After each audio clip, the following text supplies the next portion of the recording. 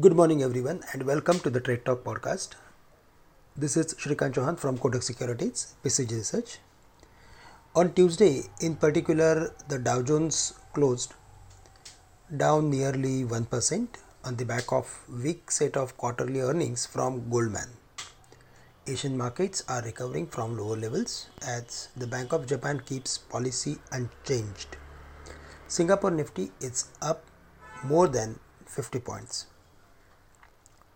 While looking at the entire setup of the market, we saw yesterday the market was crossing the level of 18,050, which was crucial, and the market managed to close about the same, which is certainly positive for the market in the near term.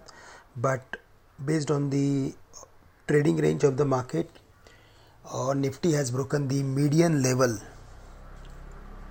of the entire trading pattern, and above 18,050 we can expect 18,150 or 200 levels on immediate basis. On the dismissal of 18,300 only we can expect furthermore bullishness in the market. Till then we need to be careful while adding long positions close to 18,200. So for the day after opening higher, again we need to be careful. Instead of taking positional long bets close to 18,150 or 200, it is better to take some profit on long positions, or it is better to reduce weak long positions around those levels.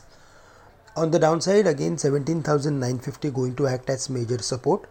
Below that we can expect gradual weakness towards 18,000, 17,850. For the Bank Nifty, there we saw some weakness.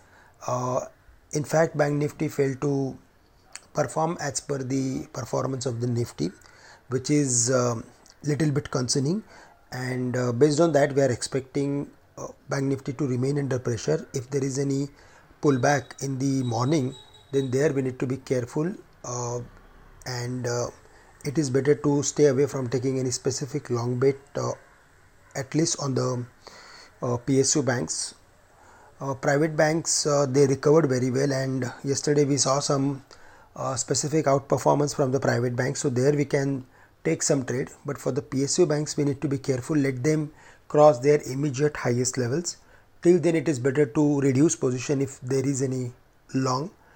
For investments, we are of the view that we can hold on to those investments, but for trading positions we need to be careful at higher levels.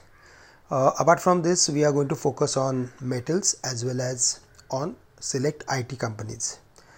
From the auto space, we are expecting some specific buying interest in two-wheelers. So there today we are going to focus, and finally a few pharma stocks should do well as they are holding above their important support areas. Friends, that's it from my side.